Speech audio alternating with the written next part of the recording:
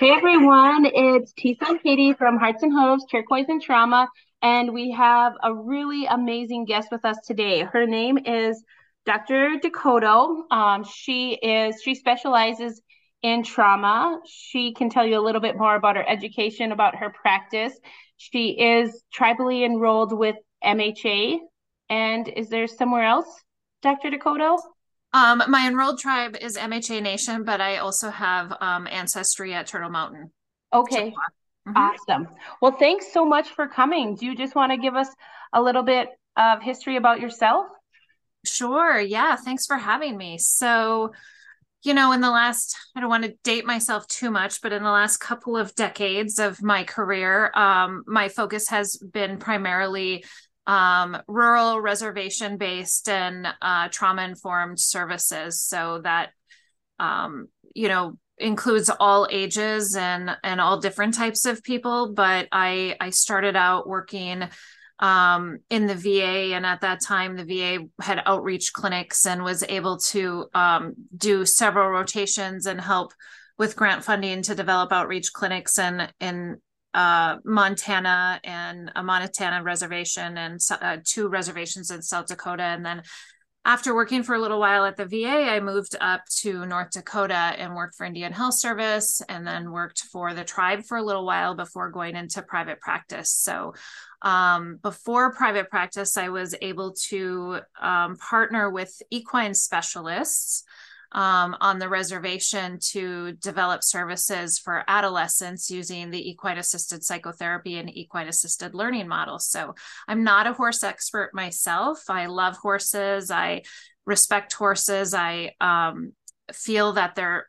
mystical, and I'm always in awe of what they're able to teach me and what they're able to do for other people, and just continue to learn from their wisdom and their knowledge. And I'm so interested in, partnering with folks like yourself, Katie, to be able to provide more equine services to our region.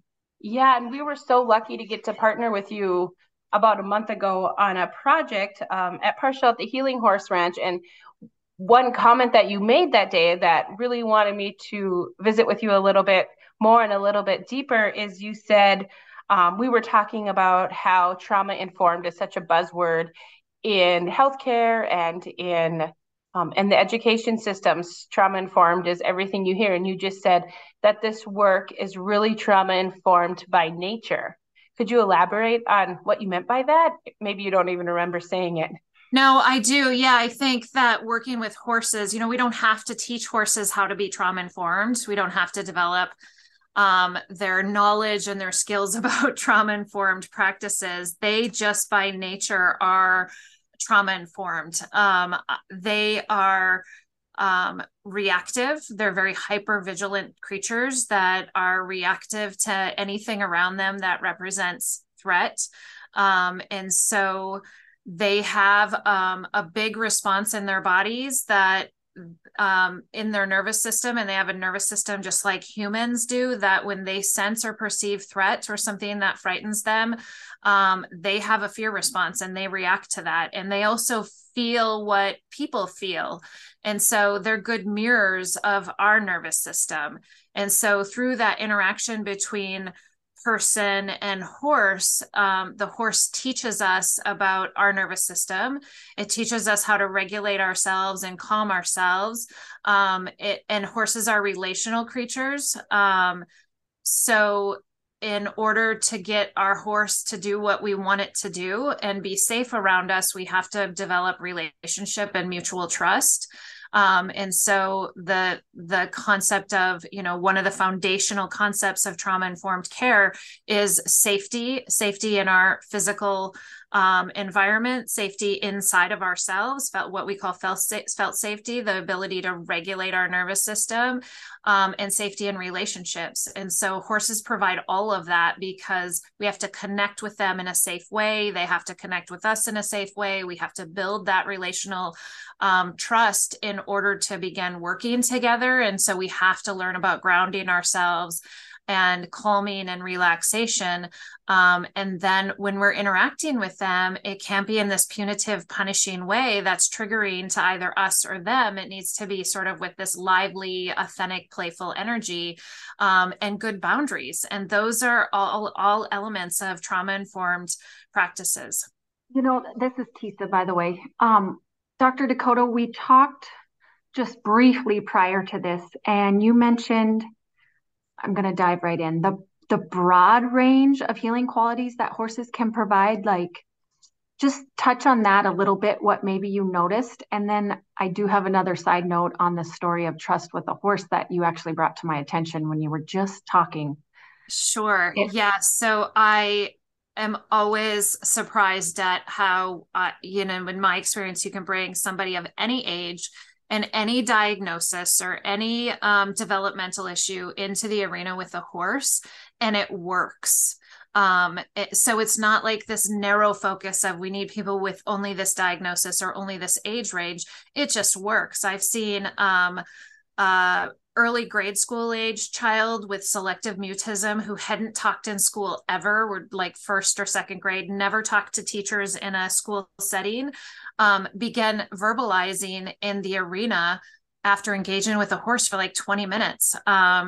Horses also seem to have some sort of uncanny ability to understand children with autism and interact with them in a way that helps autistic children engage socially in ways that they don't seem to be able to engage in human to human relationships.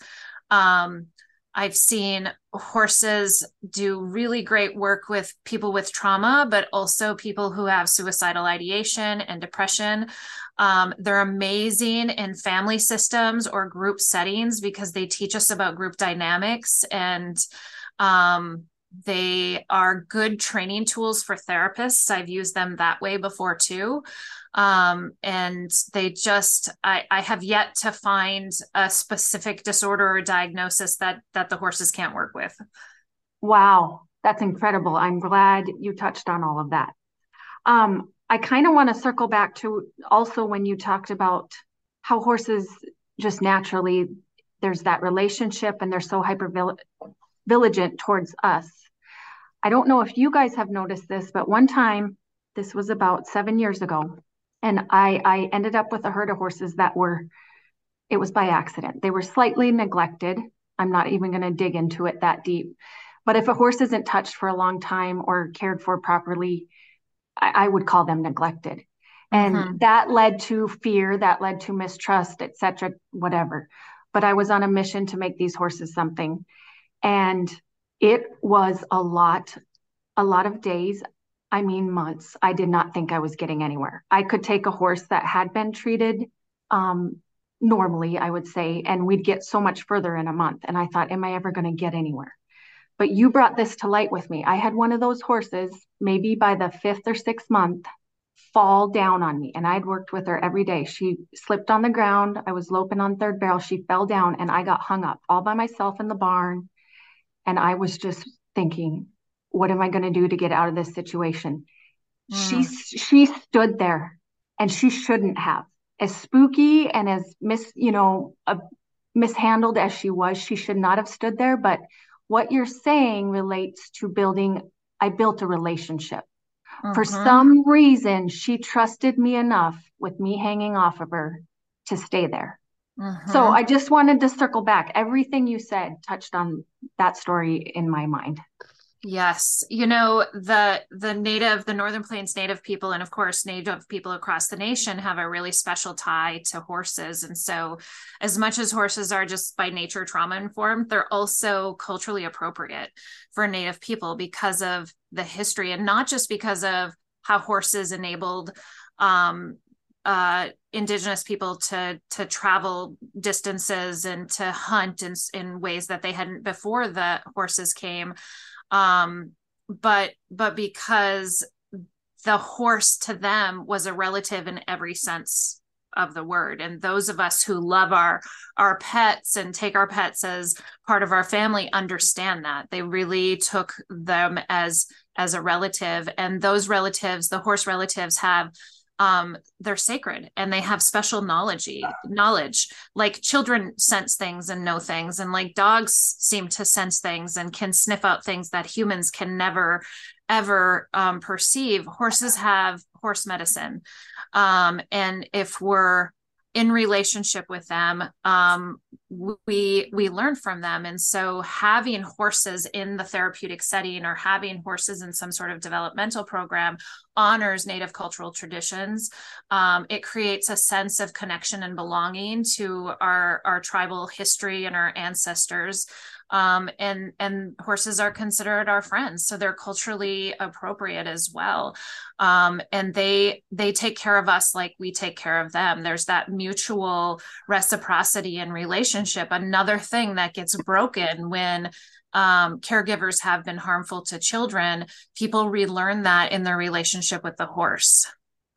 That ties really, really well into the next question I had, kind of a question. And I was watching, I'm a bit of a fangirl for you, Dr. Dakota. I was watching one of your seminars. I believe it was called Ignite Your Warrior Spirit. Do you have a seminar? Yeah, that was down, I think we were in Chandler, Arizona, one of our first conferences we held, 5 years ago. It was really, really great. And you made a point and you said, when we feel afraid, our nervous system tells us to find our safe person. However, many of the participants that we have in equine assisted services don't have a safe person. So they don't really have the same trauma response, maybe with a horse, as they would with a teacher or a counselor or a medical professional. Could this be just a little segue for you to tell us how trauma really affects those neural pathways and what's going on with development? Because so many people think when kiddos go to foster care or when they go to school, they're safe at that time, but your body and your brain and your nervous system doesn't know, I'm in school, I'm in a safe place, I can turn it all off now. Yeah, that's a good question. So trauma, especially trauma in childhood, when the child is, their brain and their bodies are growing, it's being designed based on the environment. So if the environment is threatening or chaotic, the nervous system becomes hypersensitive and expects those patterns. And we think that we have a lot of conscious control over our behavior, and we really have much less than what we think we do. In fact, probably the majority of what we do is unconsciously driven by neurons, by mapping in the nervous system, by synapses, maybe even by gut microbiota. Who knows? But once the patterns in our nervous system become practiced enough, they become like motor memory. And we can do them without being conscious, which is a good thing, without being fully conscious, because most of what we do is behavior like that. I mean, you think about driving to work. How much of driving to work do you actually have a conscious recollection of? And how much of it do you not even remember passing that sign, or you don't even remember the last 5 minutes of the drive? I mean, that happens to me all the time. But my unconscious body and my nervous system knows exactly what to do. So I don't have to be fully aware of everything I'm doing all the time. And my system takes over and does what it needs to do. Trauma is like that, just on steroids. So when the nervous system perceives threat, it really hijacks our conscious brain, and it hijacks the body, and it responds to the threat in whatever way the person has learned to achieve safety. So if safety means physical aggression, if safety means hiding, if safety means freeze or shut down or lying, or whatever it means, that's exactly the behavior that the nervous system will produce. It's the brain and the body, especially at those young age, are malleable enough that all of that can be changed. But it's not changed by us lecturing a child, and it's not changed by us practicing it with them one time. Those patterns develop over a period of time with dozens and dozens of repetitions in a highly emotional and chaotic situation, they get mapped in there pretty quickly. And so in order to remap them, it takes a lot of patience and a lot of continuous action-based practice. Like, let's go through the motions in interaction and we, as humans, we tend to punish and we tend to lecture, and we tend to control. And those are all of the things that actually inhibit learning. It's safety in relationships, safety in the body, safety in the environment, that feeling of connectedness and fun, playful interaction and moving the body that actually creates learning. And the more fun we're having, the faster the learning occurs. And all of those things happen in the arena just naturally, right? Horses, once we establish that safety, horses are connected. We're connected with them. It's fun. It's playful. We're engaging. We're moving our body. It's a multi-sensory experience. That's really a different thing than sitting in a classroom listening to a lecture or sitting in a therapy office doing a cognitive process. That was going to be my question, actually. How do you see the horse once it's integrated into these children's lives? How does that help them heal? What has been your personal experiences, which I'm sure is a lot. Right. So maybe just touch on a keynote and maybe the time frame, like, educating the public. This doesn't happen overnight. The trauma didn't happen overnight necessarily. Right. So sort of what some of the research has suggested is that in a typical human, it takes about 400 repetitions of a behavior to get to that point where we have synapse development. That's a lot of practice. And that only, what inhibits that is fear. And so we have to first alleviate the fear for learning to occur, and then we have to practice the actual action of the behavior over and over and over. So if I need a child to talk to me respectfully and I just say, don't talk to me respectfully, or don't talk to me disrespectfully, or if you do that again, I'm going to consequence you, then I've done nothing to help remap their nervous system that does that perhaps automatically without much self-control. So a lot of times people know that they're not supposed to be doing something and they struggle to change it because there's actually like no neural networks in place for the nervous system to choose to go there, even though cognitively they would like to. But if I say, hey, can you say that to me again in a respectful way? Or, yes, I would be happy to get that snack for you, but could you ask with respect?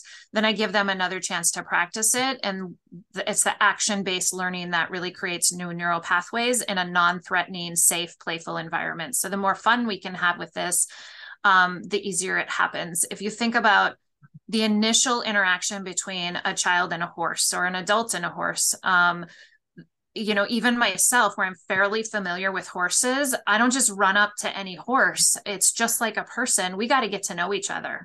The horse has to know who I am. I have to know who the horse is. We have to understand what our behavior means. And we don't really have the ability to communicate verbally with one another. So we have to look at one another's nonverbals. And I gotta, if I'm working with a person who has had a lot of physical trauma, I'm going to be extra careful about not intruding on their physical space and making sure that I ask permission in any way that I move around them so I don't frighten them.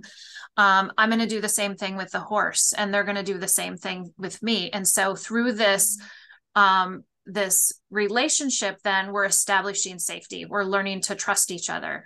I also know that if I come in and around a horse and I'm really escalated or really frightened, the horse is going to feel that nervous system and they're going to be agitated. And so I got to learn how to correct that. I got to learn how to use my calming tools and make sure I'm in a good space before I interact with this horse. Humans are the same way, and especially children. They are so cued into our nervous systems, and they don't have all of the cognitive things interfering with their capacity to interpret that. They just feel it. They can't describe it to you. They just feel it and they react to it.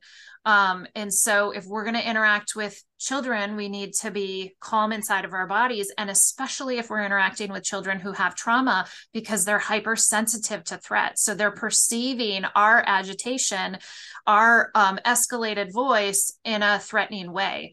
And that, that not only does that scare them and re-traumatize them, it shuts down their capacity to learn new things.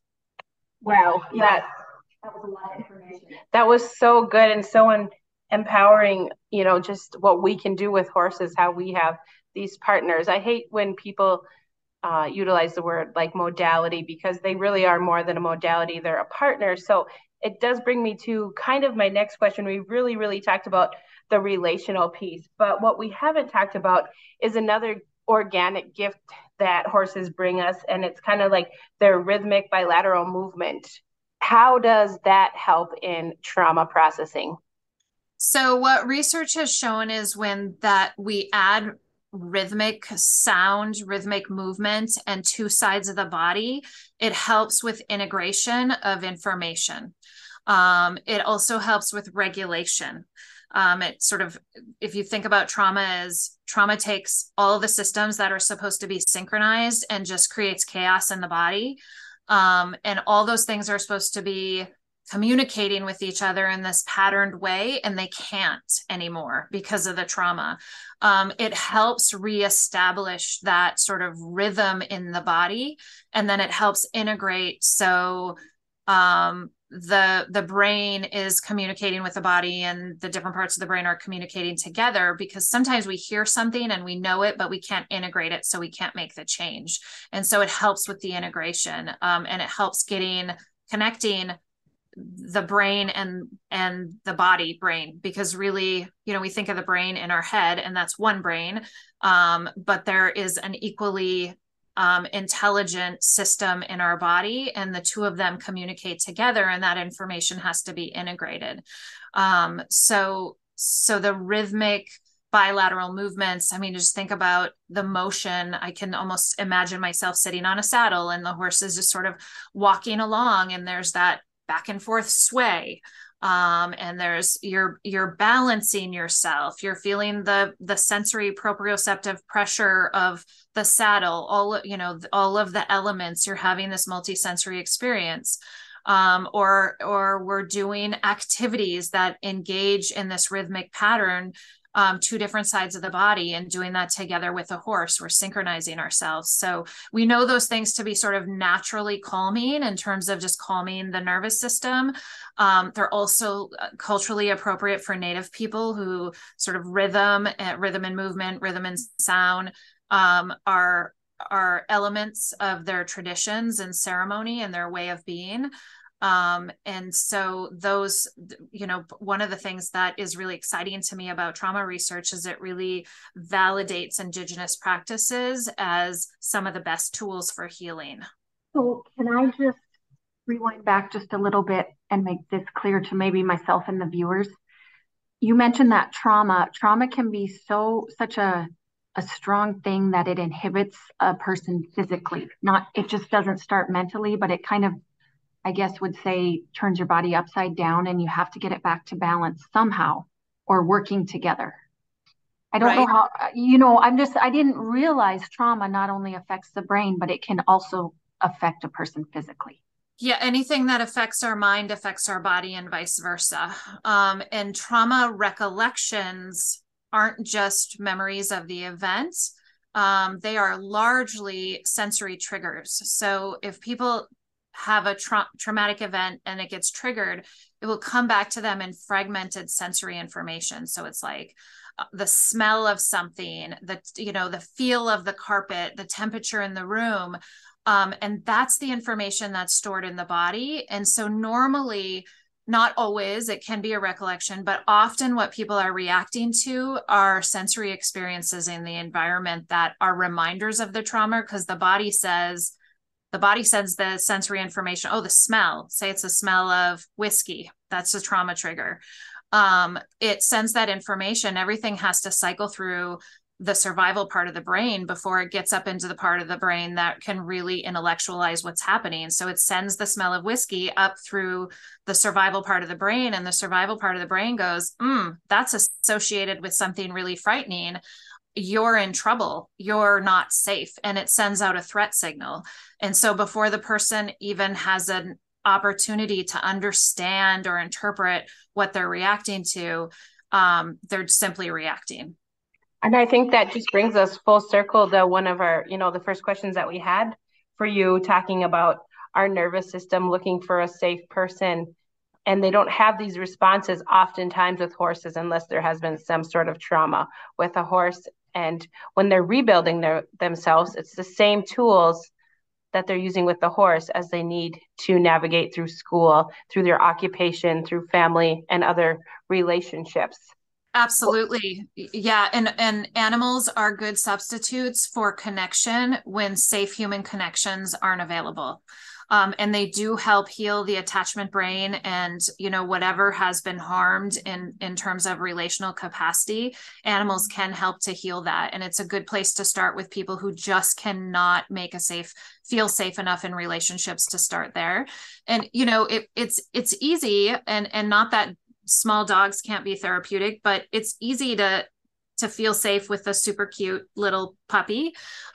It's not easy to feel safe with this huge, 500-pound or whatever horses weigh creature that could probably hurt you in an instant. And so you learn a lot about trust when you're working with an animal that big. And you learn a lot about how what you're doing might interfere with building trust. And a lot of times what we do that interferes was developed for our own safety, right? We developed it because in some other part of our life, we needed to do that to establish safety. But in healthy relationships, it inhibits the development of those. So that's part of the reason people repeat the same unhealthy pattern over and over and over, because they just can't figure out how to do something new. Right. Well, this was really empowering. And I hope that our listeners, if they're wondering, why do I feel this way? What's going on with me? This can give them the hope that there's help available, and there's professionals, and there's horses, and there's lots of ways to feel better. And we really, really want to thank you for your time, Dr. Dakota. I know you're super busy, so we appreciate the conversation today and the education. Thanks so much. You're welcome. Thanks again for having me, and thanks for the work that you're doing. Thank you. We'll talk to you soon.